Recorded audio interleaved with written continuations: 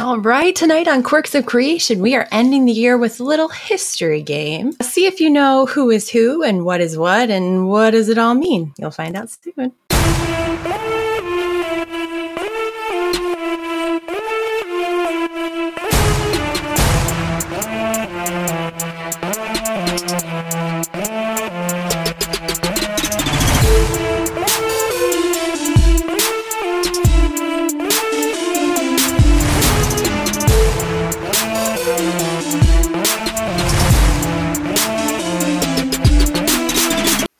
Hello, everybody, and welcome back to another episode of Quirks of Creation. I'm Jess Holmes, and joining me, as always, is Elise. Hey, Elise. Hello, everybody. Hi. Happy Friday. How's it going? Good. It's the end of the year. Can you believe it? No, I cannot. I cannot believe that in just a few short days, it will be 2024. But here we are. But here we are. And thank you so much for spending your holiday days, your evening, your Friday night with us. We're so excited you're here. As we always like to say here, smash that like button, hug that subscribe button if you're not a part of the family. Make sure you're around to hang out with us because 2024 is going to bring all kinds of new surprises. So we want you to be here to join us for all of those coming up. Absolutely. And yeah, just to recap a little bit, we started in April. Yeah. And we now have over 500 followers on Rumble. Like, you guys, that's insane. I had a secret goal of 50 followers that didn't know us, right. Not friends and family. I was going to be super stoked with that. And now we have 10 times the amount. And not to get too mushy, but we're all friends and family now, so thank you. That's right. Honestly, you guys are so special to us. This community really means so much to us. I mean, you have just made our year so special and so spectacular. So thank you guys so much for being a part of it and for helping us to get to 500 followers. Oh my gosh, it's crazy. That's insane. So it's just humbling, and we can't express enough how grateful we are for you guys. So thank you. Yay. I'll stop gushing now, but just yay. Thank you. So I'm so curious about tonight's episode because you've told me basically nothing. I know. So usually Jess and I have our notes available for each other so we can kind of at least have the gist of what's going on and what's up. And I was like, nope. I'm keeping my notes hidden because I want Jess to be part of the game too. So love it. Yeah, we're going to do obviously something a little different. And I know we've talked about this topic multiple times, but I just really want to hammer home my point. What better way to do that when play a game? So I'm hoping that if I do this right, there's going to be a huge shock factor and it'll be super fun, probably a little controversial, no way. We never talk about anything controversial on this show. Never. Are you kidding me? We are so toe the line, never anything sus. Not us. Feelings don't get hurt. Doesn't that sound great, though? That actually sounds like a lot of hard work because everybody's feelings get hurt by something. Yeah. So, I don't know. There's your trigger warning, I guess, for tonight. So, I have to ask. You're not going to ask me to put my hand in a box full of spiders, right? Right. No. Okay. You didn't get that was my only concern. I won't ask you to do anything crazy. Just make some guesses, I guess. Okay. I suppose. Yeah. So nothing but your mind tonight. And also for you guys in the chat. So I came up with this idea to make my point in a fun way. I'm going to give you two perspectives and stories about the same person. So the good side, the bad side, and both are accurate-ish. Okay. There might be a little bit of opinion and stretching the truth. But once I reveal who I'm talking about, I will clarify all of it. Okay. The idea is that, before I announce who it is, I'd love for everybody, you included, and everybody in the chat to be like, do you think they were good? Do you think they were bad? And do you know who they are? Oh, okay. Yeah. So it's like Guess Who? It is a lot like Guess Who. And I'm calling it Two-Faced History because, again, you could look at it from one of two ways. And that's the topic is historical perspectivity. And we've talked about this, you need to understand history through the lens of perspective, understanding the culture and the time and the bigger goings on in the world and who's writing or interpreting the story. All these things combine together, and they give us a really messy story that leads us to today in one way or another. So here we go. Let's do it. And let's jump into it. Number one. Okay. Also, so I've got the good side and the bad side. And since we're calling it Two-Face history, I'm going to flip a coin. Yes, I love it. Two-Face. Amazing. I am saying that heads will be the good story, tails will be the bad story, because tails are uglier than heads. I don't know. That's my logic. I mean, that's closer to with the it what you butt, will. So there you go. There you go. All right. It's heads. okay. Probably can't see it anyway, so you're just going to have to trust. I believe you unconditionally. Oh, you might not after tonight, but that's okay. You might not. That's all right. All right. So our first dude, here's the good story. So this man was a born leader. He was trained by the best of the best, an absolute savant in his chosen field, and inspired loyalty from everyone. He's one of those guys that led by example. Everywhere he went, he was a success. The world today would not be what it is without him. He struck fear in the hearts of his enemies. He even made royalty flee, not once, but twice, at the sight of him. And legends of him still inspire to this day, and the gods themselves were said to aid him. Yeah. The god. All right. Okay. Yeah. All right. Okay. So there's the good side. The reverse side. This guy was raised with a silver spoon in his mouth. and if it wasn't for his dad doing all the grunt work, he wouldn't have amounted to anything. He was tireless in his quest to prove he was a somebody, keeping his men away from home for years, constantly putting them in peril for no other reason than to feed his own ego. He cheated when tested and was violent and impulsive. He lost sight of his roots and began implementing other customs that was in poor taste with his people. Thankfully, he died young. He did too much damage as it was. Okay. All right. So.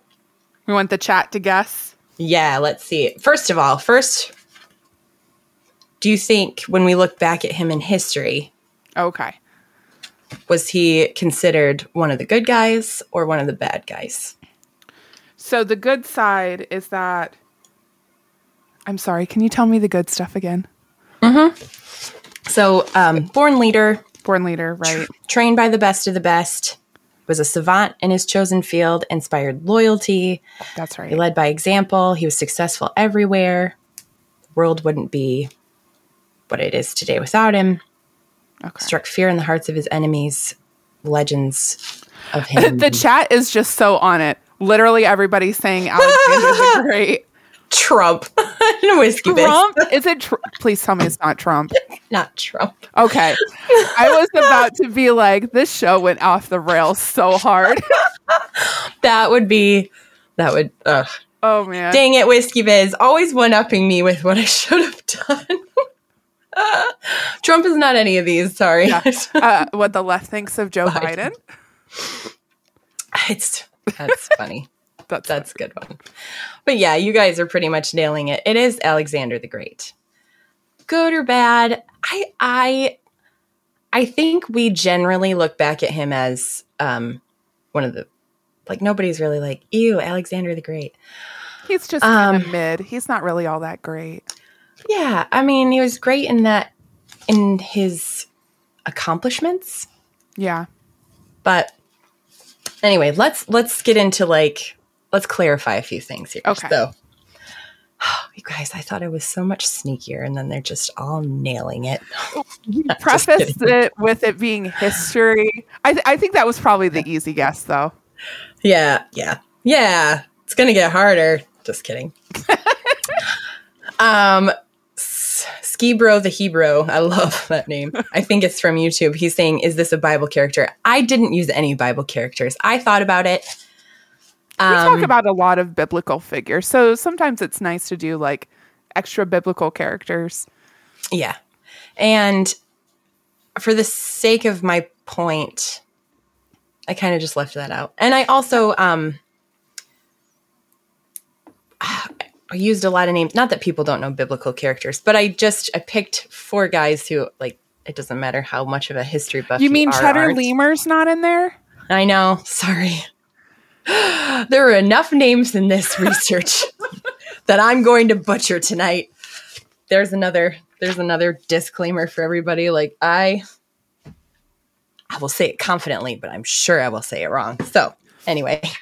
I do have to say real quick, I love what Answered Seder says. Alexander was a drunk and a narcissist. Love him. Yeah. That's a good sum up. So he was born to Philip II, and he was the first to conquer all of Greece. And so Alexander was from 356 to 323, his lifespan. His dad conquered all of Greece, first to do so. And he first united Macedonia, then Greece.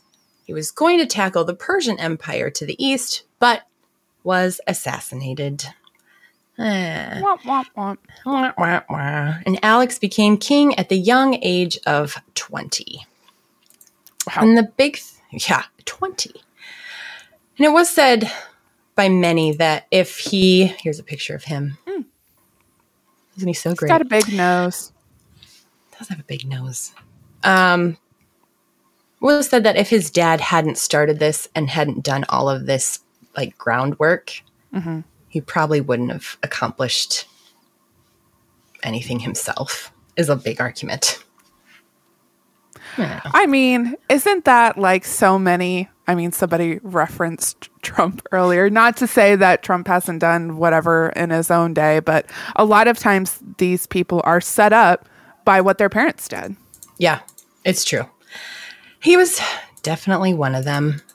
I'm trying. Can you go to the next slide for me? Yeah. Where would I be without Jess? I don't know. But this, just for reference, is Macedonia. Thank you. I love a You're map welcome. because I am geometrically disabled or something. I don't know. I can't do it.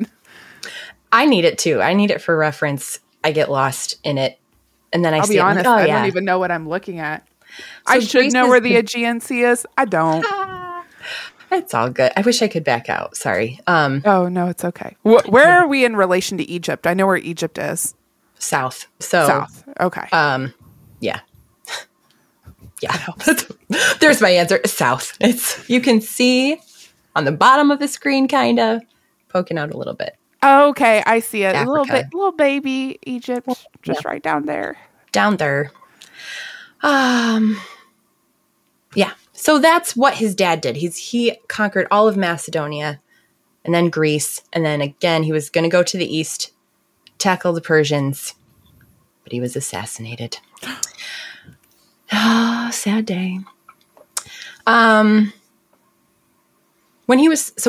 Alexander the Great was 13 and his dad was gallivanting in Greece, he hired none other than Aristotle to become his tutor. Oh. Yeah. So, I mean, a well-educated guy, I would say. Alex Could you just imagine for a second having Aristotle as your tutor? Like, I feel kind of close, like knowing Spencer Clavin, but that's not quite the same thing. Right. Spencer, could you just come back and tutor us, please? That would be wonderful. I was trying to think of like the equivalent of Aristotle today, and I'm like, I'm not even gonna. That's the thing is we don't have great philosophers like they did then. Right. Yeah. So there's no good comparison, but I don't think you need it either. Like Aristotle is Aristotle, and right. There you go. There are a few legends about him as a teenager and stuff he did even before he became the king, but we're going to kind of skip this for time's sake. Also, I did mean to mention, every single person here deserves at least one episode unto themselves, if not a series. So fair. For the sake of time, I'm just going to hit the highlights. I'm not trying to leave things out to manipulate anything. I'm just trying to not make you all sit here for 10 hours. That's always my goal. You don't want to sit here for 10 hours? I know. I take like a 10-hour long lecture and try and fit it into an hour and a half. You're welcome. I like it though. It saves us from going insane. Yeah, I mean, I would too. So as much as I love it, I would go insane too. So in 13 years, he amasses the largest empire in the entire ancient world up to this point. And his empire covered 3,000 miles that stretched from Greece to northwest India. Do you mind? Next No, slide. I got you. Slide, please. Slide. Yay! So this one is more zoomed out so you can see better. This where we're helps me a lot more because I'm just like, it's there somewhere. It's there. It's in the, the vicinity of something or other. This is what Alexander the Great conquered. And that was what he amassed. Again, in just 13 years. That's sizable for a time in which they only had horses for transportation. That's what I was going to say, is this is all like on foot, on horseback, carrying like caravans. Right. Of just... It is incredible. One of the main reasons Alexander and his father were set on going after Persia, like to go back to that, was to win over the Greeks. So the Persians were the enemy of Greece. They threatened the Greek way of life. They attempted to invade Greece like 100 years before. And, that's where like we get the Battle of Thermopylae and the 300 Spartans, all of that. So the fact that in 3 years, Alexander was able to conquer Persia and claim the city of Babylon already made him a hero in the eyes of Greece. Wow. He needed to keep these two people, like the Macedonians and the Greeks, happy. Right. And want to be under him and serve him. That was part of it. But he didn't stop there. He continued further east into India. And the only reason he stopped was because his army was exhausted. And they were pretty much like, bro, I want to go home. Yeah. Like, we've been away from home for years. I just want to go home. I'm so tired. And in India, they were constantly stopped by rains. And they just were like, we're done. We're done. You can't do anything without us anyway. They're kicking the back of his chariot going, are we there yet? Are we there yet? Yeah, don't make me turn this around, please. Please turn this chariot around. For the love of the gods, turn it around. Yeah, so there was that. And without Alexander the Great, like the Hellenistic age would never have existed. Greek culture and ideas would have most likely just been confined to Greece. Could you imagine a world where Greece was not like one of the biggest underlying cultures in Western society? I can't because, and this is something we take for granted constantly in the West. When we say Western civilization, we're thinking Christian and Jewish theology and Greco-Roman philosophy and mathematics. That is the foundation of Western civilization. And without both of those things, if we were just missing one of those, we wouldn't have the society we have today. Exactly. And he was a big part of that. Whether that makes him good or not, we're kind of going to discuss all of that at the end. So, but in general, I think it's one of the better. The bad ones I have, I think everybody will pretty much agree. In context of his time. Yes. Yeah. But on the other hand, and this comes from ushistory.org, it says, many historians see Alexander the Great in a different light, different than being great. Although Alexander was both intelligent and handsome, he also had a darker side. He possessed a ferocious temper and from time to time would arbitrarily murder close advisors and even friends. Also, toward the end of his many campaigns, he senselessly slaughtered thousands whose only crime was being in his way. So I think the fact that his army was like, whoa, bro, we got to stop and go home for a minute. And knowing his temper and knowing his propensity to be like, don't cross me. Right. They had to have been pretty desperate at that point to just... That's a fair point. If your boss is like threatening to kill you if you don't do your job and you still are like, I don't want to do this anymore. Right. You really don't want to do it. Yeah, you're pretty desperate to not do this anymore. So I want to clarify a few of the claims I made before. So when I said like the gods were said to aid him, I mean, we could easily use the word like megalomaniac and say he had delusions of grandeur. From a very young age, his mother filled his head with the idea that he was the son of Zeus.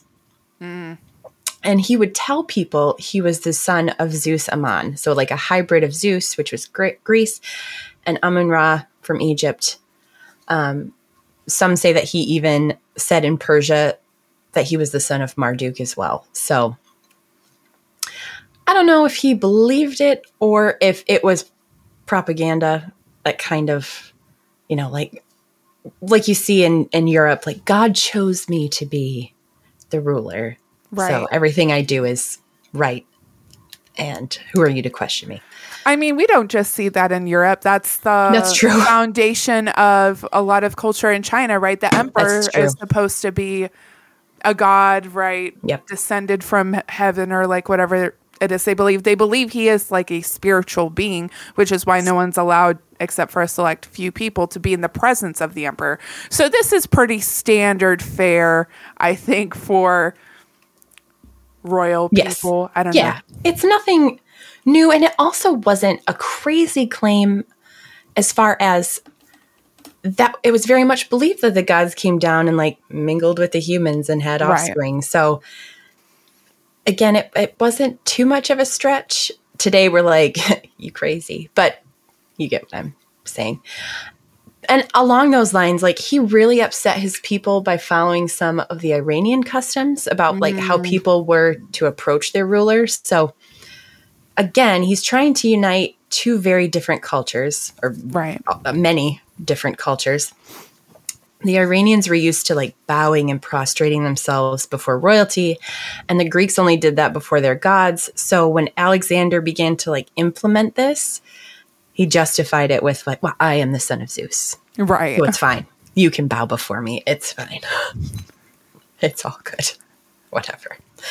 And when I say he cheated tests, like, do you know the story of the Gordian knot? Roughly. I feel like I've heard it, but I don't remember it. Yeah. So basically the Gordian knot, at one point during his campaign, they're in Gordium and they're stopped, and there's this huge knot. And according to an ancient oracle, and I mean huge, like it's in a wagon, it just ginormous. Right. According to an ancient oracle, whoever could untie the knot would be the king of Asia. Alex couldn't, I like calling him Alex. By the way. Right. He couldn't untie it, so he just cut it in half. So, I mean, you could say he cheated. Yeah, but nevertheless, just a bit. He's like, you know what? I'm going to shift the paradigm here and just win. But haven't we seen that same sort of legend before in like the Arthurian legends? If you can pull the sword out of the stone, you'll be king of all England. So this same sort of legend is passed down throughout cultures. And I'm not surprised to find part of its origin in Greece. Yeah, no, not at all. And yeah, so whether he cheated or not, we still use this as like as a proverb, like the Gordian knot, the proverbial Gordian knot or whatever. He died at 32, most likely from typhoid fever or malaria. And his death was sudden, and the empire just disintegrated into a 40-year period of war and chaos, basically.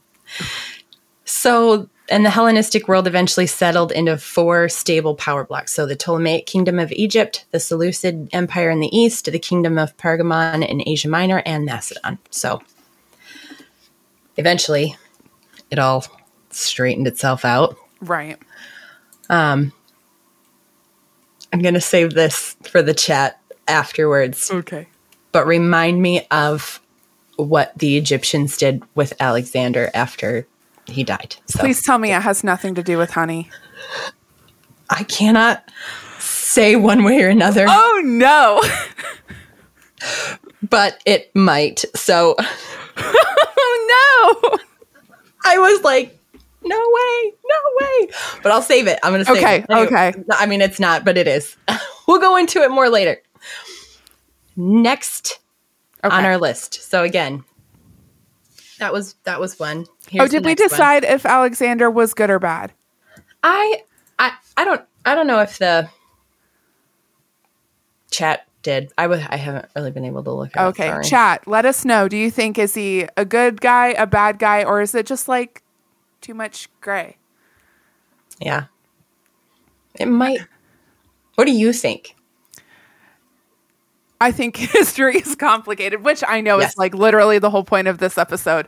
But he obviously did some really important things. He helped propagate the ideas of the West. I think as a person, he was probably a shitty dude. Yeah. Not the least of the fact that he was a pagan. So that's not great either. Right. I think the biggest question at the end of all of this, whether they were, quote, good or bad, is do the ends justify the means? Right. That's fair.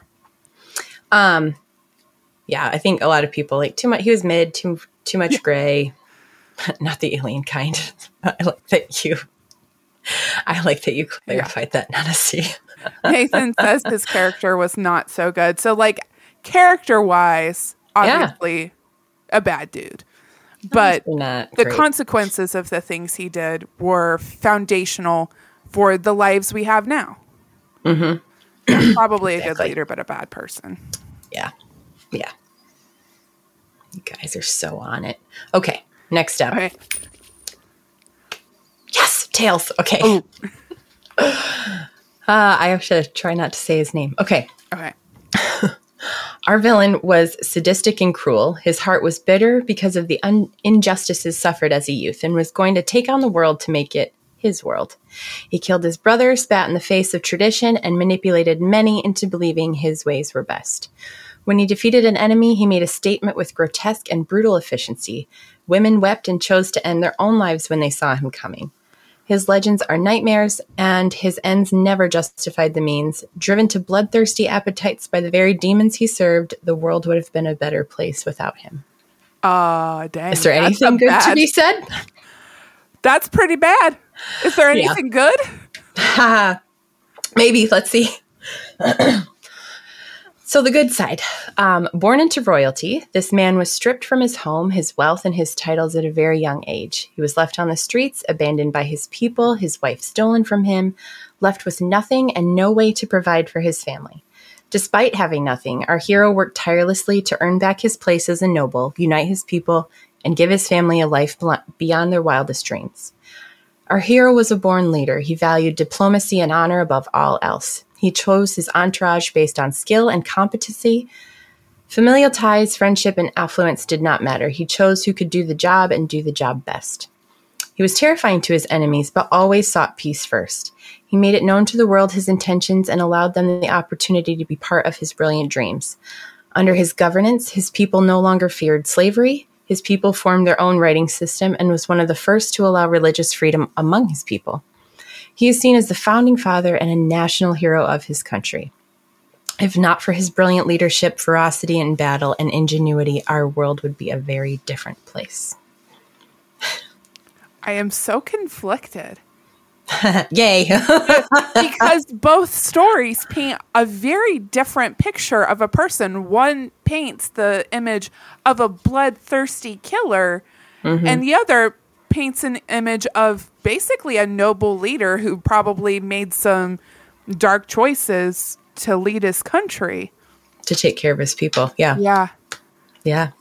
Oh, wow. That's crazy. Okay. So chat saying Genghis Khan, Andrew Tate. I stay in the realm of older stuff. Right. We're going ancient history. Right. Hitler, Robin Hood, Attila the Hun. Interesting. Interesting. Man, you guys. All right.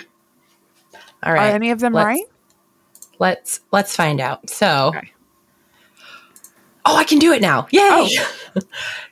Genghis Khan. Hey! Good job, you guys. Woohoo! Nailed it. Some of you should be keeping track of like who Genghis did it, Khan. but Good job. Yeah. Genghis Khan or Chinggis Khan. Or there's so many ways to Wait, I've only say ever his heard name. it Genghis. Some Yeah. say it's Chinggis. Like Chinggis, like when it was translated, Oh. Arabic didn't have the CH, so that's why. Got and then it. Genghis, and yeah. Anyway, I will probably just slip into Genghis Khan because that's how I've always Right. said it. Sorry. So here's the truth. First and foremost, this is one of my favorites. That's never a good thing. I'm shocked. I tell you, that Elise loves a bloodthirsty conqueror. Yeah, I know. Weird. And I always say that tongue in cheek if you guys haven't caught on. Because I do not love the person or what he did, but I just love the conversation around these people and this story. And again, so glad I was not a part of it. So here's more clarification. So his father was a tribal leader, and the Mongols at the time were just a bunch of nomadic tribes that they were all constantly on the move and constantly fighting and warring with each other. I mean, life was like absolute chaos for these people all the time. I heard one podcaster make the argument that most women were taken as wives against their will. And they weren't justifying it. They were just saying like that was kind of normal. Like it was awful and normal all at the same time. Right. So I don't know how accurate that is. It was just a claim I found interesting. It's so hard to know at this point because like he was so long ago. Yeah. Yeah. There's really one source for all of this as far as he's concerned, and that was like the mysterious history of the Mongols. And it was written, I want to say in the Middle East, like it was the Mongolian Empire asked them to write it. And it came out after he died, after Genghis Khan died. So it wasn't written, like hundreds of years later. It was written pretty soon after his death. So take that for what it is. That's fair. Doesn't mean they didn't embellish or any of that. Right. But so his father was poisoned and the tribe kicked him out along with his mother, brothers, and sisters. And that was basically, they were like, we have a new ruler here now. We don't want to deal with you. They're lucky they just got kicked out rather than just annihilated, but right. It is what it is. After he was married, his wife was kidnapped, and a big part of him rallying the tribes together was an effort to get her back. But he obviously didn't stop there. He did value honor. Like, he wouldn't kill emissaries, and when they came to talk with him, he was absolutely enraged if that wasn't reciprocated. And a sense of diplomacy was surrender or die. Oh, nice. That's it. Like, surrender or die. I mean, it was pretty That's straightforward. Kind of effective. If we think back to the way the Old Testament was, a lot of times God would send the Israelites in to just like massively conquer people. Some of them didn't get an option to surrender. So that's just how it was then. Yeah. And I'll get into that again in a second because, we'll get into the gory details a little. Won't go too far, but he did go against tradition, which was to pick your generals and like your entourage with family, friends. But he chose people based on skill and competency. Like, some of his best generals were former enemies. There's a story of a guy who shot down his horse, and when they defeated those people, he went up to all of those captured, and he's like, "Which one of you shot my horse? Who did that?" And this guy stands up and he's like, "It was me," which ballsy. And right. But instead of just like outright making a statement with this guy's corpse, he was like, "Oh, hey, okay, cool. You want to be one of my generals?" And he's like, "Sure." And he was probably one of the most effective generals he had. And his name was Jebe, meaning arrow. Okay. Yeah. That's probably because he knew his life was forfeit when he confessed to killing the horse. Yeah. But instead, he was given a promotion. Yeah. It's like, well, I thought I was toast, so I'll take that. Yeah, I'm just going to be really good at my job instead. Yeah. Oh. But also, I guess that's a way to inspire loyalty. Like, Yeah. it's one way to do it. I don't know. I'm not trying to like prop this guy up. I don't think I asked if anybody thought he was a bad guy. If you didn't think he was a bad guy. Yeah, I see Reno Rob in the chat. Bad guy, just in case there's any doubt. Nathan, bad guy, just FYI. Yeah. Sorry, I kind of forgot to ask. I just took it for granted. Sorry. That he's a bad guy. He's bad. He was not a nice dude. But basically, in general, if he knocked on your door, asked you to surrender, and you acquiesced, he was pretty fair and wouldn't kill every last one of your people. If you didn't, he would make a statement with your corpses, basically. I mean, there are so many stories of his brutality that we don't have time for, or maybe the stomach for. Yeah. But is he not a saint? I know. Question mark? We'll get into that too. But let me just say, I know. He made it clear that you didn't want to say no to him. And this is a quote from an eyewitness during one of his invasions in China. Quote, "The earth was greasy from the human fat of the slain." End quote. Ooh. If that doesn't paint enough of a picture. Seems like a guy Whiskey Biz would grab a beer with. Remember, Andrew Tate was also on the table for this. I know. And Robin Hood. I don't know. That was funny. It's like, yeah, sure. Why not? I mean, maybe again, I'm not trying. Corpses. Yeah, he did. And I'm not trying to prop this guy up. I'm just kind of stating the facts here. He took on the most advanced civilization in China and won. Like, nobody had defeated him.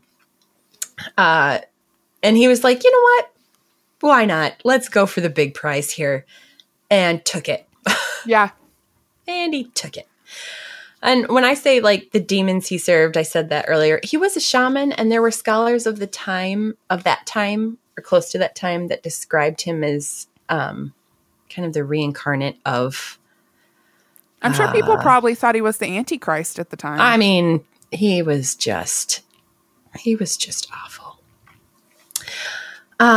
He did do a lot of good things governance-wise for his people.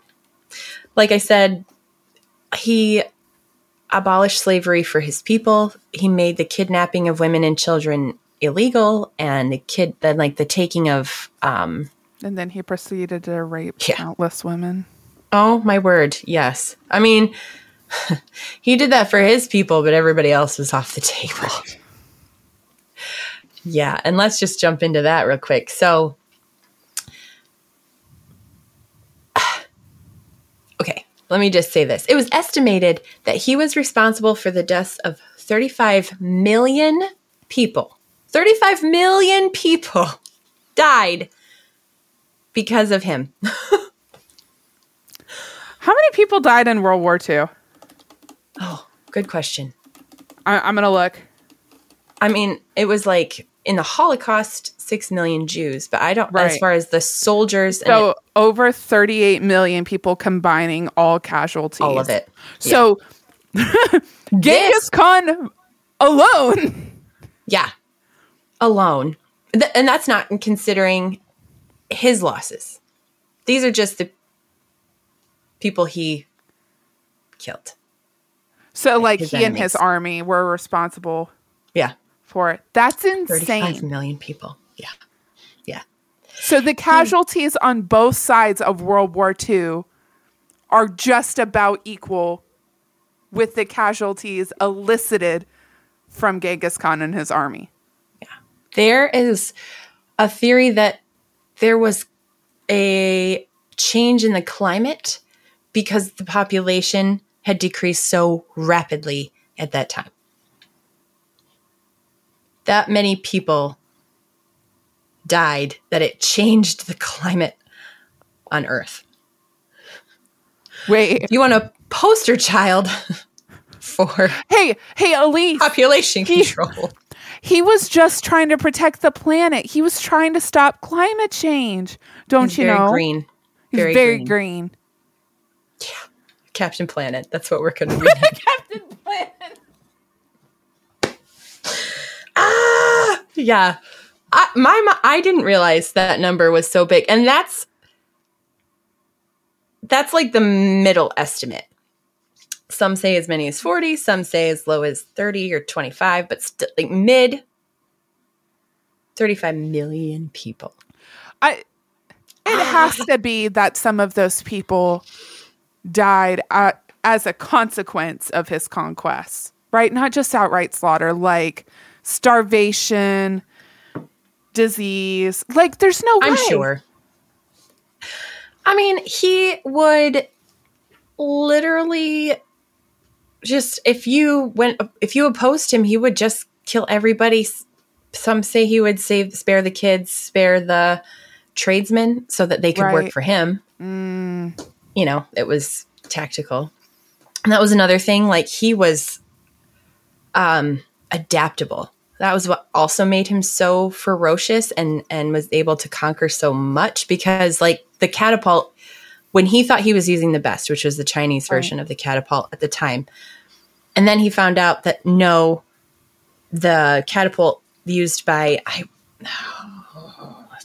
somewhere in the Middle East, which I can't remember, and I'm really sorry. He changed. He's like, oh, that one's better. Okay, we'll use that. Oh, that tactic worked against us. We're going to learn it and use that. Also, they were brilliant horsemen. Like, I mean, these guys were raised on horses. Like, from the age of 3 onward, they would sleep on their horses. They would eat, breathe, live, all the things, horse. And then that, along with their bows, they were just a force to be reckoned with, which nobody could compare to that. Right. And again, he'd adapt when something didn't work or when somebody else had a better plan. He's like, yep, we're going to do that. Let's do it. So anyway, again, not trying to talk this guy up by any means. Again, he's effective in his role. Yeah. If not incredibly demonic. And that's probably why he was so effective, because you notice a lot of times these great conquerors are surrounded by very dark spirits. I don't think it's coincidence that he was considered to be a shaman. No. That was another theory I came across that I found super interesting, was that, you know, the one of the big mysteries is, where was he buried? Nobody knows. There's all these stories about people being killed on their way to the funeral. And everybody who was involved in burying him was killed as well, so that nobody would know. And they had horses running all over the place where he was buried so that nobody could tell what was what. They had to cover the crack in the earth where it just opened up and swallowed him into hell, you know. Swallow into hole. Yeah. But I had heard another theory that because he was a shaman, being buried and also being buried with treasure, which is another reason why they thought it was hidden, wouldn't have been his style. Huh? Treasure Planet. Right? That would have gone against, like, he didn't have statues made of him while he was alive. He didn't have any paintings, nothing, any of that. And so that's the whole too thing, Greek. Yeah, exactly. But he didn't have any, he did not allow any of that while he was alive. And so again, the argument that this one guy was saying was that because he was a shaman, he probably would have just been cremated. Right. Put on, or left on a mountain to be eaten by whatever. Anyway, who knows? I don't know. I don't have the answer. Just all interesting, like, tidbits, theories. Rob says he was buried on horseback riding into battle. There you go. Works for me. As believable as anything else, I'm sure. Yeah. Oh, rumor. With rumor. That's another one. Hey, we don't know. Yeah. We probably will never know. But all are plausible. I don't know. he did leave a legacy. Quite In a a different long legacy. Yeah. So I talked about population control, but also like he helped bring it back. So Yikes. it's estimated that 0.5% of the men in the world's population have DNA from Genghis Khan. I wonder that why translates just to men. like, I don't know. I didn't understand the math of it, and I meant to send it to you and ask you, like, why did they only something with the Y chromosome, and they only looked at men, but that translates to 16 million right there Yeah, that's a lot. alone. And I have no idea. I guess the only way they can track it for sure to be Genghis Khan is by knowing the Y chromosome, but that would suggest that these geneticists know the genetic profile of Genghis Khan. So Right. that means they had to have some organic material to analyze that belonged to his person that has survived since, what was it, the 1200s? Yeah. Of 1162 to 1227 was Okay. his lifespan. So, yeah. You're right. I don't know. Like, don't either. where did they get that? How do they know that for sure?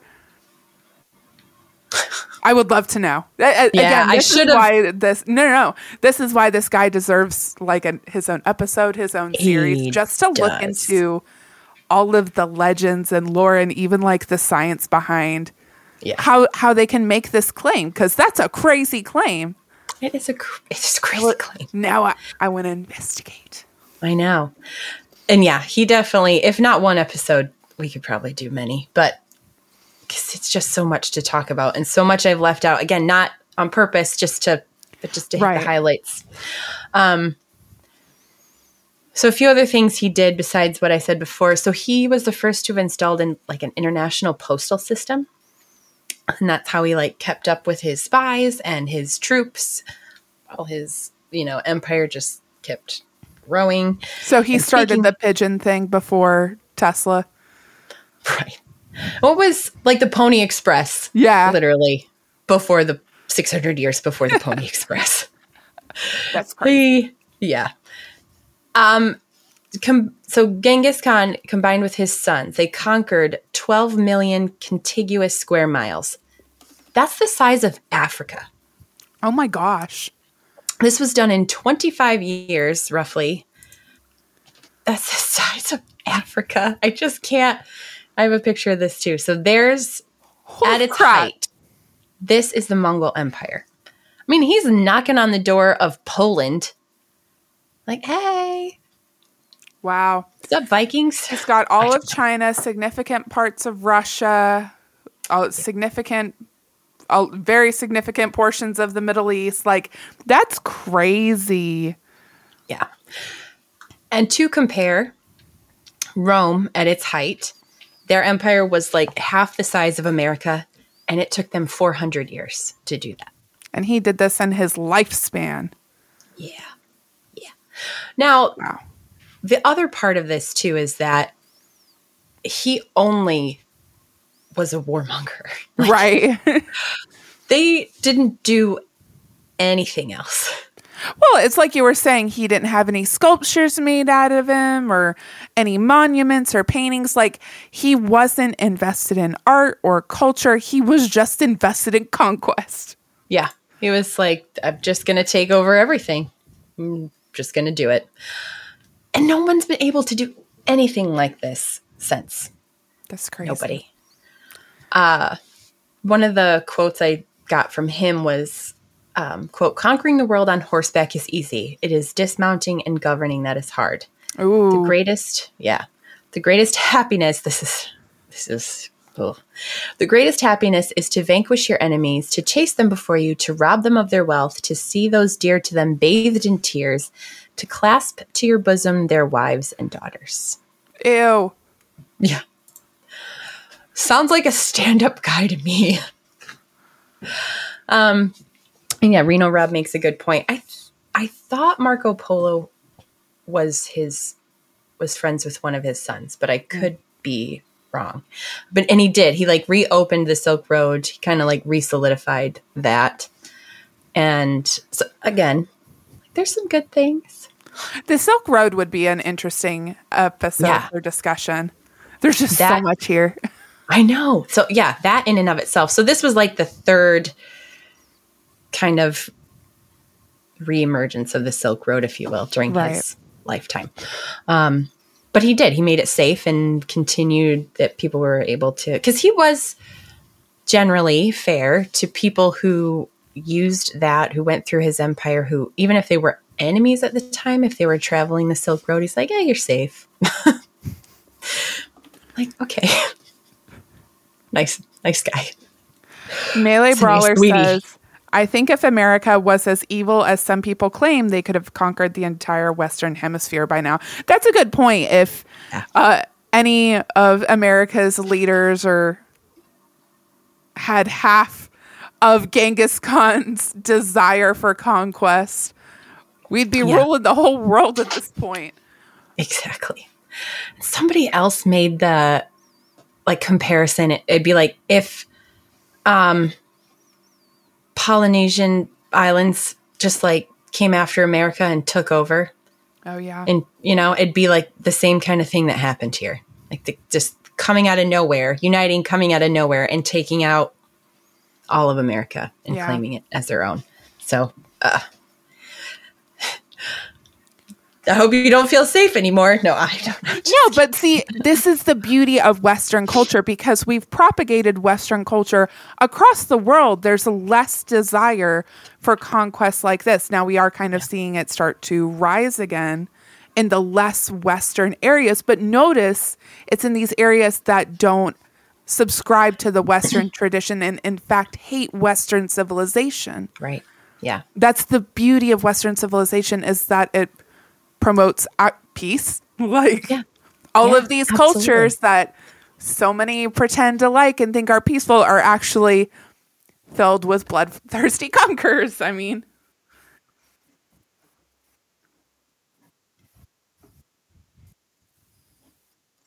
yeah.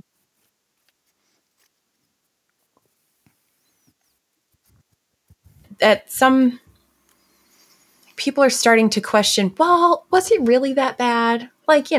He did these things, but look. Oh, no. She disappeared. To what extent? Oh, there I did. You are. Can you hear me? Yeah, I can hear you. That was so Can weird. you see me? Oh, what is happening? I don't know. Am I gone? I think we got too real in the weeds of it. You know how it always is with our tech guys. Yeah, exactly. Nothing happened on my end. Am I back? Am I good? Yeah, you're good. Okay. You're good. Sorry. No, it's not your fault. You were saying too much real stuff. Yeah. Hold on. Oh, Emmer Shorty has a good point in the chat. Apparently I mixed up his death myth with Attila. I always mix their stories together. I do too. That's fair. Yeah. Because he was the other one I thought about talking about, but Genghis just had a little bit more fair. More shock value at this one.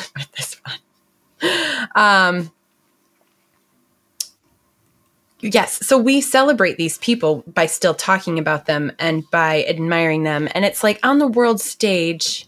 Okay. If Genghis Khan had stopped at just uniting the steppes, like that in and of itself was a huge feat. Right. And you could argue he made Mongolia what it is today because he united these warring tribes who never had anything in common. And he, that in and of itself, maybe the ends justified the means. If that was it. If that was all he did. Yeah. And that's the stretch. But he didn't. And that is a stretch. That's a good point. That in and of itself is a stretch. Right. But obviously. But that's not all he did. Yeah. He was a douche canoe. I mean. Exactly. Yeah. I mean, but I just couldn't believe how much research I had done on this and how many people were like, but was he really bad? Why are we questioning this? It's because he's not white. Yeah. I know I can't say that. We're getting canceled. Well, we just got kicked off YouTube. But Whatever. That's Whatever. That's why we're on Rumble. So, yes, I would have to agree with you there. But and again, but in Mongolia, he is like considered the founding father and a national hero. They very much admire and respect Genghis Khan. Yeah. So, anywho, we'll move on to the next one because I still have two more. I'm sorry. And we're already an hour in. Oh, this is going to be a good one. Yeah. Sorry. No. All right. Next up, we're flipping heads. All right. I cannot. She always wants to start with the bad stories. Yeah. This one's a good one. This one's good. Okay. So, brave, bold, and chivalrous, our knight in shining armor was everything you would expect at this time in history and more. He fought for his people, put God first, and fiercely fought for what belonged to his creator. He earned his name to his exceptional valor and courage on the battlefield. He is the returning hero who set forth on a brave quest, fought the evil of the land, was captured, and left for dead, but miraculously made his way back home to his people, rescued them from their oppressor, and is still loved and admired by his people to this day. Okay. I'm noticing a theme that we're looking at a lot of military generals. Yeah. Basically, these guys all were pretty much conquerors. That's a kind of, actually, these last two, military, yes. Anyway, you'll see. Okay. You'll see. The Florino Rob. In here with the John McCain. I kept in a box, poked with a stick. Oh, gosh, I'm going to hell. Anyway. The flip side of this guy. So this warmonger brat cared nothing for his people, his kingdom, or even his church. He could not even speak the language of his people, and he only came around to tax and collect money for his escapades. His name is a joke only given to him because he stabbed his friends in the back. He is treacherous, foolhardy, and will use any excuse to leave home and terrorize whatever area he ends up in. He's only seen as good in comparison to his brother, which doesn't take a lot. All in all, he was never around and never accomplished what he set out to do every time he left home. His family was a plague on this country. Okay. Good or bad? Bill Clinton. Clinton, Christopher Columbus, Trump. I see King Arthur over on YouTube. Yeah. I mean, knowing the record of everybody we've seen so far, it's probably a mix of both. Right, I know. The Sheriff of Nottingham. You guys are close. Ooh. Yeah.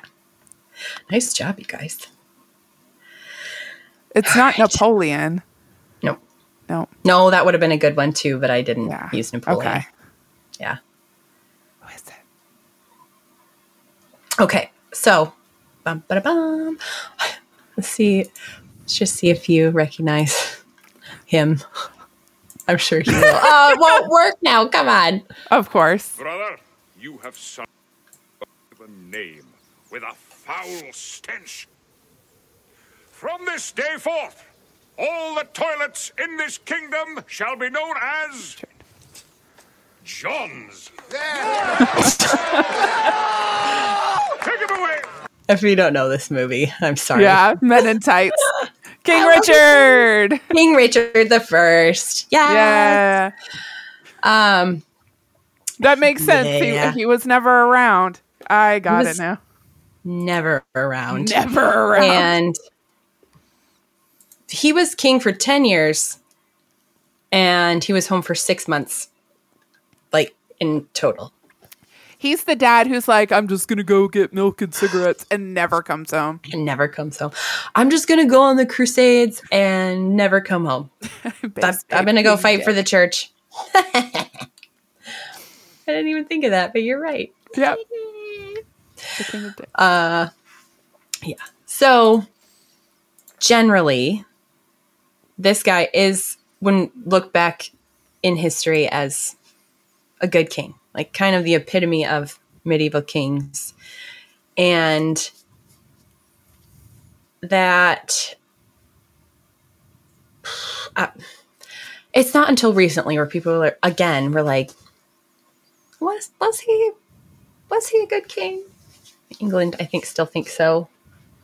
I didn't ask them, but England likes their royalty, so yeah. So the true story here, this is convoluted and crazy because one, English monarchy, right, is a mess, and then the Crusades is another. I mean, you could spend so much time talking about either one of those, and facts. we could be here forever. But the Crusades is on my list for like next year. Yeah. So this kind of little preemptive, yeah. But I'll at least touch on the claims I made, and again the highlights. So Richard was the apple of his mother's eye, and he would write poetry, love songs. He'd do all the chivalrous things that nobles and knights were supposed to do. He was pretty much raised in France. Again, the family ties and all of that. He was basically like a French Viking. And you kind of can see the Viking influence with how he treated war or fighting and going off to battle. Because to die in battle for a Viking, that was Valhalla. So anyway, he never learned English. Most scholars and historians agree on this. Like, he might have learned some, but really he didn't speak English. His dad was Henry II and his mother was Eleanor of Aquitaine. That's a whole nother story, but Richard was third in line for king and John was fourth. So the second brother, Geoffrey. Not Joffrey, not Game of Thrones. Although some of this, I'm like, Game of Thrones got that. Like, Genghis Khan did pour molten silver over someone to kill him. So like, I was like, oh, hey, look at that. I've seen that. Anyway. Geoffrey died in a jousting accident. Don't talk about him much, but the heir was to be Henry III, also known as Henry the Young King. Richard, this goes back and forth, but Richard forms an alliance with his brothers and some French nobles, and they rebel against his dad. And so that Henry III could be king faster. Like, he fought with Henry for Henry so he could be king, which was never a question.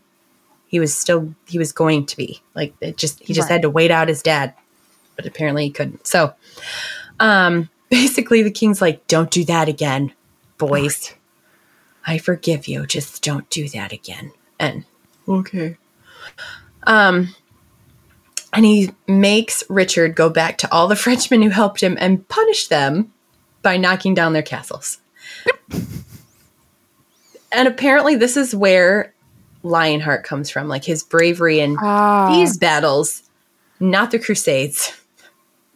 Richard the Lionheart comes from him teasing the French? Yeah, like going against all these guys, he was like, hey, so you know how you like banded behind me and like helped me out? Well, now Dad says I have to punish you, so here I am. Like, it's just, I don't know. It's crazy. Monty Python and the Holy Grail makes so much more sense now. It does, doesn't it? I know. The more I look into all of this, I was like, oh, I get it. This, of course, backfires on him, and Henry III, so his brother, takes on Richard. And Henry III is backed by all those Frenchmen he ticked off, and Richard and his dad fight against Henry and the French guys. And in an unexpected turn of events, Henry III dies suddenly. I mean, they all kind of were ill with something. It was not a clean time, healthy time for anybody. Then after that, Henry II, Daddy, asked Richard to give one of his titles or holdings as the Duke of Aquitaine to his little brother John. Like, you're going to be king now. Why don't you just give him this dukedom? And Richard's like, no. And joins forces with King Philip, who is Philip II of France. And I guess they were really good friends for a minute. And they basically run Henry II ragged until he dies of a heart attack. Like, he didn't kill his dad. But he totally did.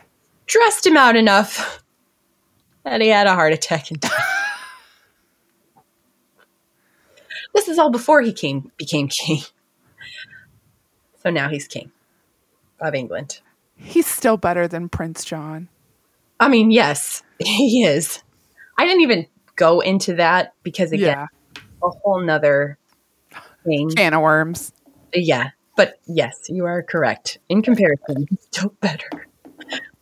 So Richard is king during the third round of the Crusades. And this is where like his glory and prestige comes from, and why I think he's generally been considered like the epitome of noble medieval kings. So the goal of this crusade was to recapture Jerusalem. And he comes close. He has a lot of victories. I said small victories. They're like small in comparison to recapturing Jerusalem. Right. He takes back Jaffa twice. Again, he still has a lot of successes, but they never got to the end goal. And basically it's because there was so much fighting amongst all these European nobles that went together to, fight the Muslims and take back the Holy Lands. One thing he did accomplish is he negotiated a truce with the Muslim leader Saladin, and that, again, another character. I'm not going to do him any justice in this episode, but he is a great character to talk about at another time. But he negotiated a truce with him, and the Christians were allowed to visit the Holy City, and I think this lasted for like 3 years. So there was a victory there. I mean, it's not a lot of time, but it's more than what they'd had. I do like everybody's comments in the chat about how Henry II died. Died suddenly. And speaking of chat, I see 46 people watching, but only 10 likes. What's going on, folks? Make sure you hit that like button. Make sure you hit that subscribe button if you enjoy the show, if you want to keep watching the show. Are you not entertained? Right. Are you not entertained? We're here talking about death and conquerors and bad kings. All my favorite things. Why are they not yours? No. I think the only thing we're missing is the half-naked dude, and then it'd be all of Elise's favorite things. I left them out. I was like, you know what? It's the end of the year, and I probably should have one in there somewhere, but I didn't. I spared you all. You're welcome. I think she's just sparing herself from the bonks. I am. My head needs a little rest. So after all of this, on his return journey home, so basically all the nobles are fighting about who is going to be the leader of Jerusalem once they take it. They never take it. And then they're all just like, I'm going home. On his return journey home, he's ticked off enough people that he kind of has to go in secret and like disguise himself. But he is captured by Leopold of Austria, whom he really made mad. And his ransom was this ungodly amount of money. For that time, it was 150,000 marks. So it was, I think, based on what I could find, it would be like $85,000 today. But still, I don't think it's a really good translation. But I don't know, I was trying to find something. While he's gone, while he's captured and imprisoned and trying to raise money for his bail, pretty much, his brother John takes over as king. Won't send the ransom, obviously. But somehow Richard pays the ransom, comes home, and reclaims his throne, kicking out John and Philip II, who was the king of France, who also helped John. Gotcha. Once he comes home, recrowns himself, like he has this whole new coronation ceremony. Like, I just really want to reiterate that I am king. Yeah. He leaves home again, basically to punish King Philip II and just annihilate all these annoying French people, and dies in the process. He was shot with an arrow from a wall by a little kid. Like a little boy. Was the little kid's name Robin Hood? Maybe. Robin Hood's like, I thought you were the good guy. Whoops. Yeah, no. It's said that he didn't die instantly. It like hit him in the shoulder.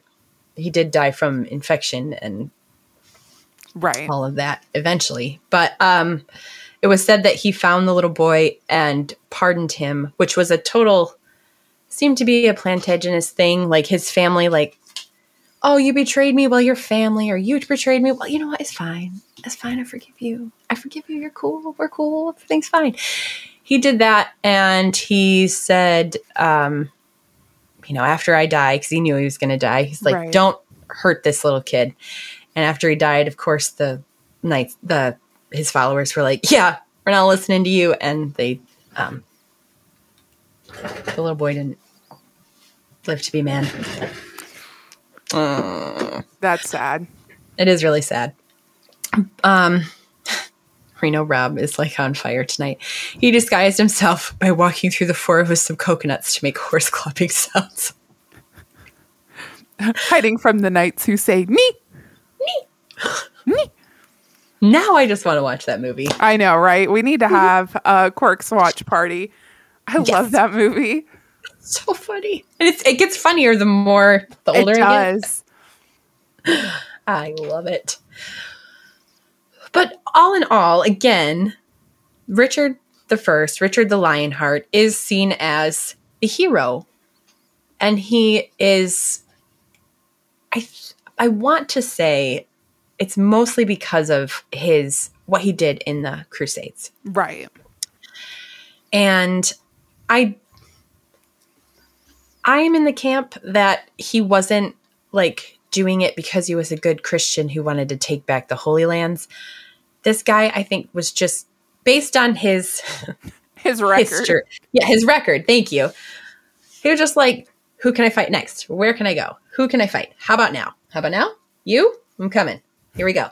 And like the Crusades were not only like an awesome way for him to make a name for himself, but just an awesome like excuse to fight. Again, he comes home and he could have just really solidified England. He did, kicked his brother out and kind of like fixed that. But he could have stayed home and built up his kingdom and his people after taxing them and squeezing them for every dime they had so he could go on the Crusades. Right. And also be ransomed. But he's like, you know what? I'm going to go make a point with the French and not come home again. I don't. That's such an unfortunate thing because history could remember him better than it already does if he hadn't taxed his people into oblivion for his warmongering.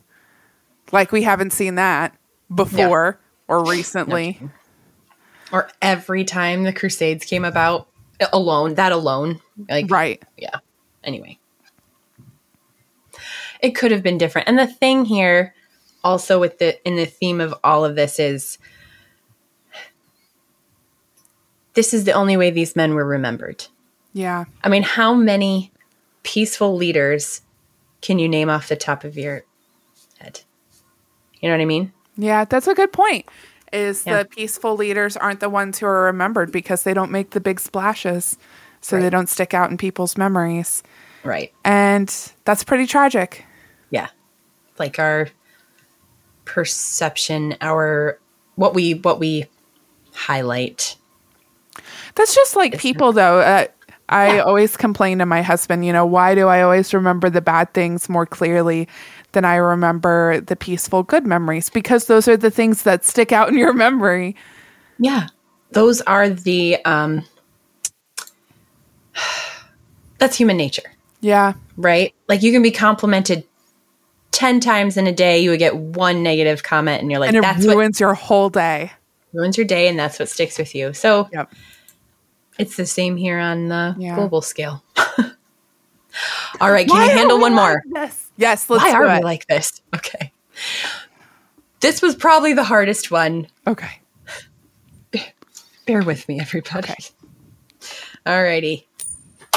I didn't catch this one. Okay. Heads again. Okay. Good stuff first. So, his story may be humble, but his actions inspired literature that is still celebrated to this day. He's considered one of the most important rulers of his domain and a national hero in his country. Even his title is inspired by folklore. He was given over to his father's enemies at a young age as a hostage, but rather than conform to their ways, he remained true to himself, his family, and his God. He was believed by his people in the church. He was beloved, by his people in the church. He united ancient rivals and brought peace to an unstable land. Okay. Yeah. The bad side. This guy is the embodiment of cruel and unusual punishment.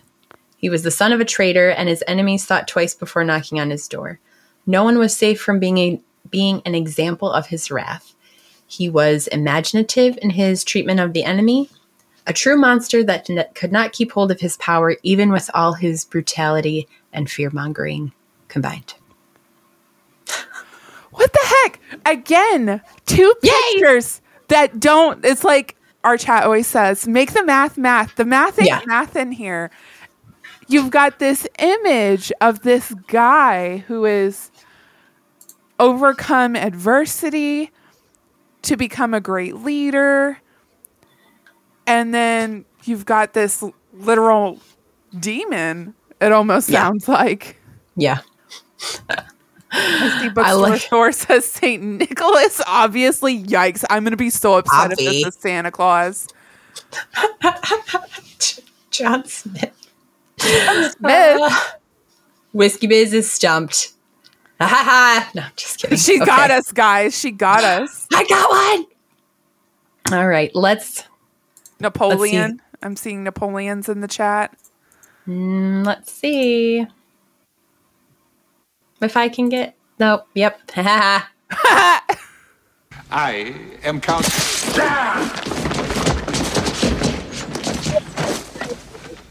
Dracula.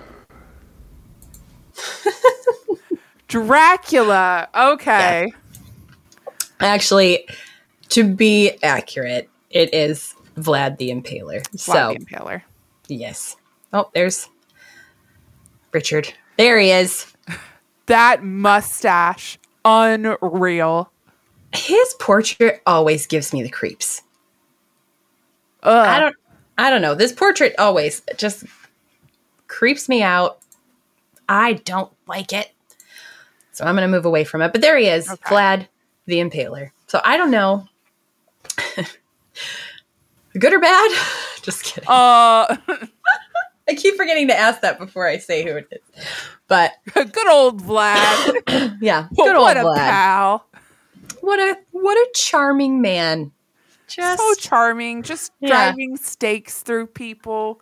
So nice. He earned his title. That's for sure. Ugh. So the truth. Vlad the Impaler, also known as Vlad III, was the Prince of Wallachia.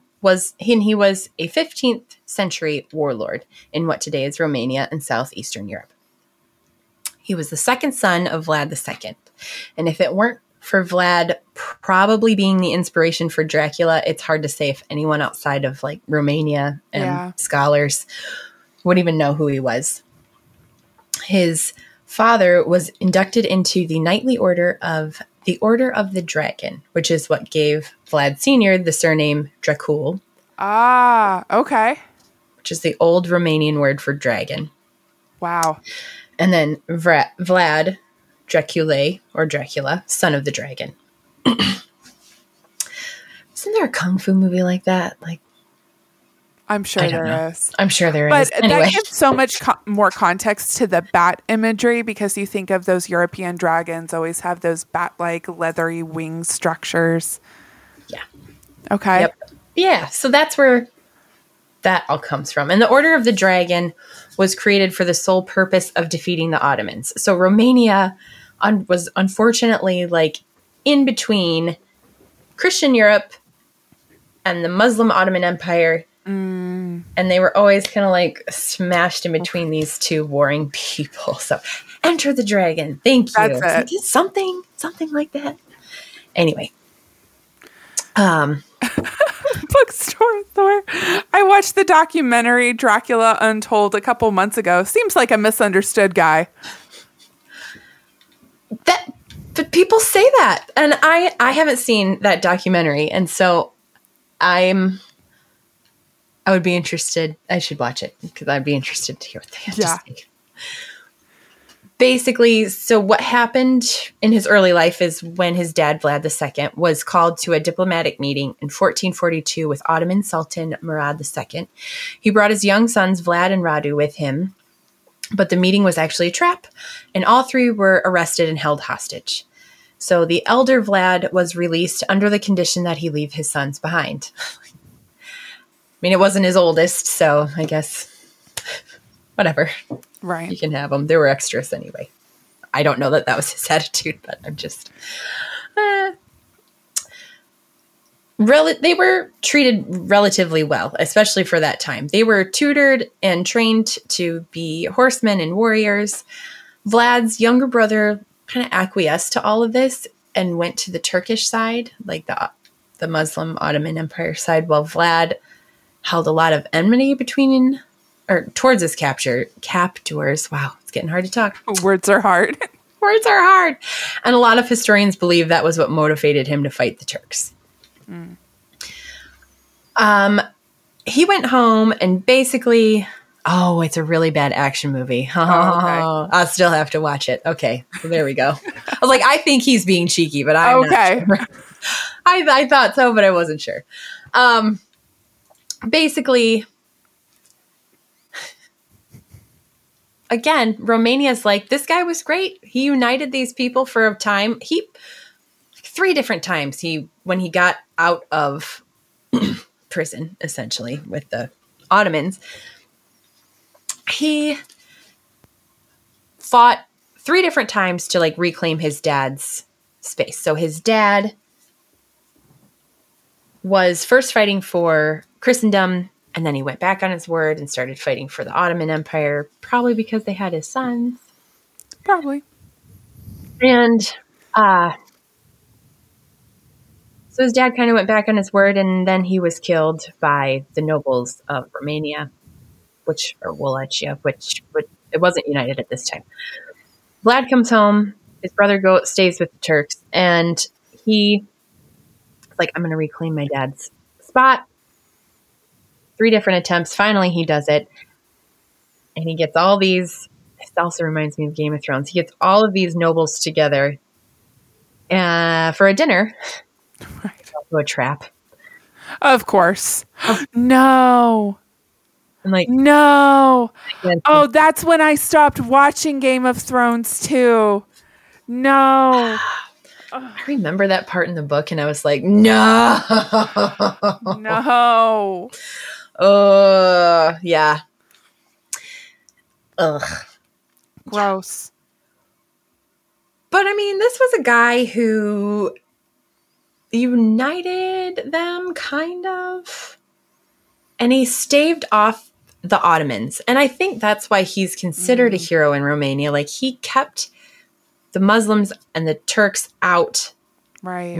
And stood firm against them and upheld Christendom. Can you really call that very bad representative of Christianity, my dude? Very bad rep. Yeah. And again, it's kind of one of those things where it was like, were you doing it for Christendom? Were you doing it because you just hated these guys and that kind of served your purpose anyway? And again, just way to make a statement. Like, don't mess with me. You'll end up on a spike. There were other ways that he killed people. None of them quick. Yeah. None of them good. Is there a good? I don't know if there's a good way. I know the Dracula legend comes from his violence, but I feel like I heard somewhere that it was true that he also drank the blood of his enemies, or is that just part of the legend? I don't know. I didn't really look into. Again, this one was really hard to separate, like, the legend from facts. And if I had a little bit more time. So I apologize because I got lost in Halloween special next year. Yeah, I was like, first of all, why didn't I talk about this around Halloween? I don't know. Right? But now I've got that set up for next year. So and a lot of people say that too. It's hard to tell what was truth, what wasn't. Yeah. But at the same time, it's all pretty much the same. Like the printing press was invented around this time. And so there were pamphlets made about this guy and spread throughout Europe. And they were pretty consistent with like the word of mouth that was getting around about him too. Yeah. So again, with historians, some of them embellish because it sells. Sure. Basically. Yeah, it's just kind of hard. But I do think if he didn't kill as many, he still killed brutally and in a disgusting fashion. That's why people remember him. Yeah. And I had forgotten that he had done it in the name of Christendom to keep the Muslims out. It's like there are these truly demonic figures in history who utilize the name of Christianity, utilize the name of our Lord for their very own manipulative and evil ends. And that's so hard for us to reconcile, but we do have to like own up to it and recognize that he was a bad dude and misusing the name of Christ. Yes. Absolutely. And so that's kind of part of all of this is having that discernment. Right. Knowing enough. Like it's easier now, of course, that we're so far removed from it. Yeah. And you know the whole story. You're not in it while it's happening. And you can see like, it's probably motivated by something else. Well, and we know the whole story as well as we can amidst the legend and the embellishment from historians and the embellishment from the locals and from the victors and the losers. And you get to a point where it's hard to know what's true. Yeah. Yeah, because you zoom out far enough and it's like, yes, you can see the bigger picture, but then you also have to question. You just have to question everything. Yeah. And I guess that's really the point. I'm ending this, I think, with more questions than answers because, and my questions really are, what makes a leader great? Right. What makes, I mean, we've kind of already talked about this, but is it actions and accomplishments? Is it their character? Is it the legacy they left behind? Is it, I know what makes them remembered. Yeah. Obviously. It's almost like tabloids, the most shocking, outrageous thing. Yeah, everybody's going to remember that or want to read about it or know about it. And don't get me wrong, I love these stories too, because there's so much to discuss. But I guess like my whole thing with this is we have to understand perspective. We have to understand the motivations.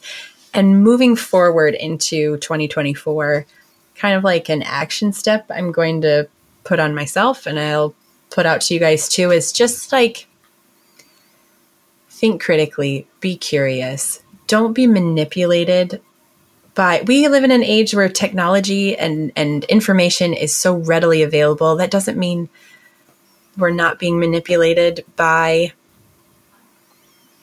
the different viewpoints or gaslit or anything like that. It's more just like have that spirit of discernment and focusing on that and understanding more so of what lies underneath than just the surface level crazy that's in your face. And it's going to get harder as we enter more into this AI era and this era. I mean, it's already been hard with the social media and everybody's different voices and opinions flying at us from all directions. But now it's hard to truly know what is real when you can make something that seems so incredibly real, but it's not, and it was generated by a computer. Discernment is going to be more important now than ever. Exactly. And I think along with that too is just aligning your moral compass. Yeah. Also just focusing on biblical truths, knowing who it is that you serve and who you follow, and having that firmly rooted in your heart so that you're following what you know to be true, what we know to be, we might not be able to ever discern the true motivations of any of these men, for Right. example. But we do know what God calls us to be, and we do know how we are supposed to be, and what that means as far as the value of human life. And I'm also not going to say that war isn't necessary at times, or that brutality isn't necessary at times. It's biblical truth as well. But when we're aligned with what we know to be true, who we know to be the truth, I don't know. That's just my goal for 2024. I wanted to bring some shock value to everybody and leave you with this little, like, what do we do with this? I don't have all the answers. I love it. Well, it's a reminder that history is complicated, but that doesn't mean we should ignore it. I mean, the last couple of years, there have been people across our nation who have tried to dismantle the uglier parts of our history because it was ugly, and that doesn't help anybody. I mean, we've talked about a lot of ugly history tonight, but that is so we can learn from it, so we don't repeat it, so we recognize those people when they step into modern times. Yeah. Because history does repeat itself. Yeah, exactly. It's a cliche because it's true. Yeah. History repeats itself. And again, just the wisdom that we can glean from these things, like you said, to see the patterns repeat themselves because they do, and recognize it for what it is. Yep. So yeah, armor yourselves, get ready. That's all. Put on the armor of God every day. I love it. That's right. But anywho, that I think is it for tonight. Yay. I mean, except for our chat. But do you have anything to add? Do you know what we're doing next week? So next week, assuming I could get my poop in a group and actually do my research, we're going to talk about CRISPR and genetic editing. And I've been wary about broaching biology subjects because I'm not a biologist.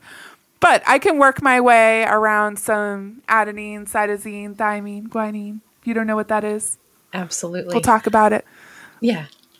And mostly I want to talk about the morality of genetic editing because it's coming. And I read a lot of Blake Crouch's books this past year, and one of the books called Upgrade dealt with the sci-fi ramifications of CRISPR if it got too advanced, that we could basically make superhumans. And it's scary to think that we're not super far from that. So we're going to get into all of that and the morality of superhumans. It'll be interesting. I could be a superhero? I don't know about that. I'm excited. I think that is going to be an awesome way to kick off 2024. Woohoo. Yeah, let's. Before we head over, I do want to give a special shout out to our friend Frida, who is giving a very special New Year's Eve episode. Yes. So if you don't follow her channel, Finding the Faith, make sure you do go follow her because we were part of helping her construct that. I don't know if we're allowed to say that or not. Oops. But it's a special episode. You guys are going to love it. It is going to be amazing. So please make sure you go subscribe to her show, Finding the Faith, because she's awesome. And I can't wait for you guys to see that. All right. Anything else? So good. And she gives us memes every week. Yeah. She's amazing. She gives us all the memes. Oh, I'm so excited. It's January 1st, 7 p.m. So excited. I will have to mute myself. But all right, the rest I'm excited to listen January 2nd. What did I say? I don't know. January 1st. That's what I meant. The 2nd. The Tuesday. January is the first month, second day, year of our Lord, 2024. There we go. Okay. Yeah, it'll be amazing. All right, so stay tuned. We're going to look at some memes. We're going to hang out with our chat. We'll catch you guys on the next one. Stay great.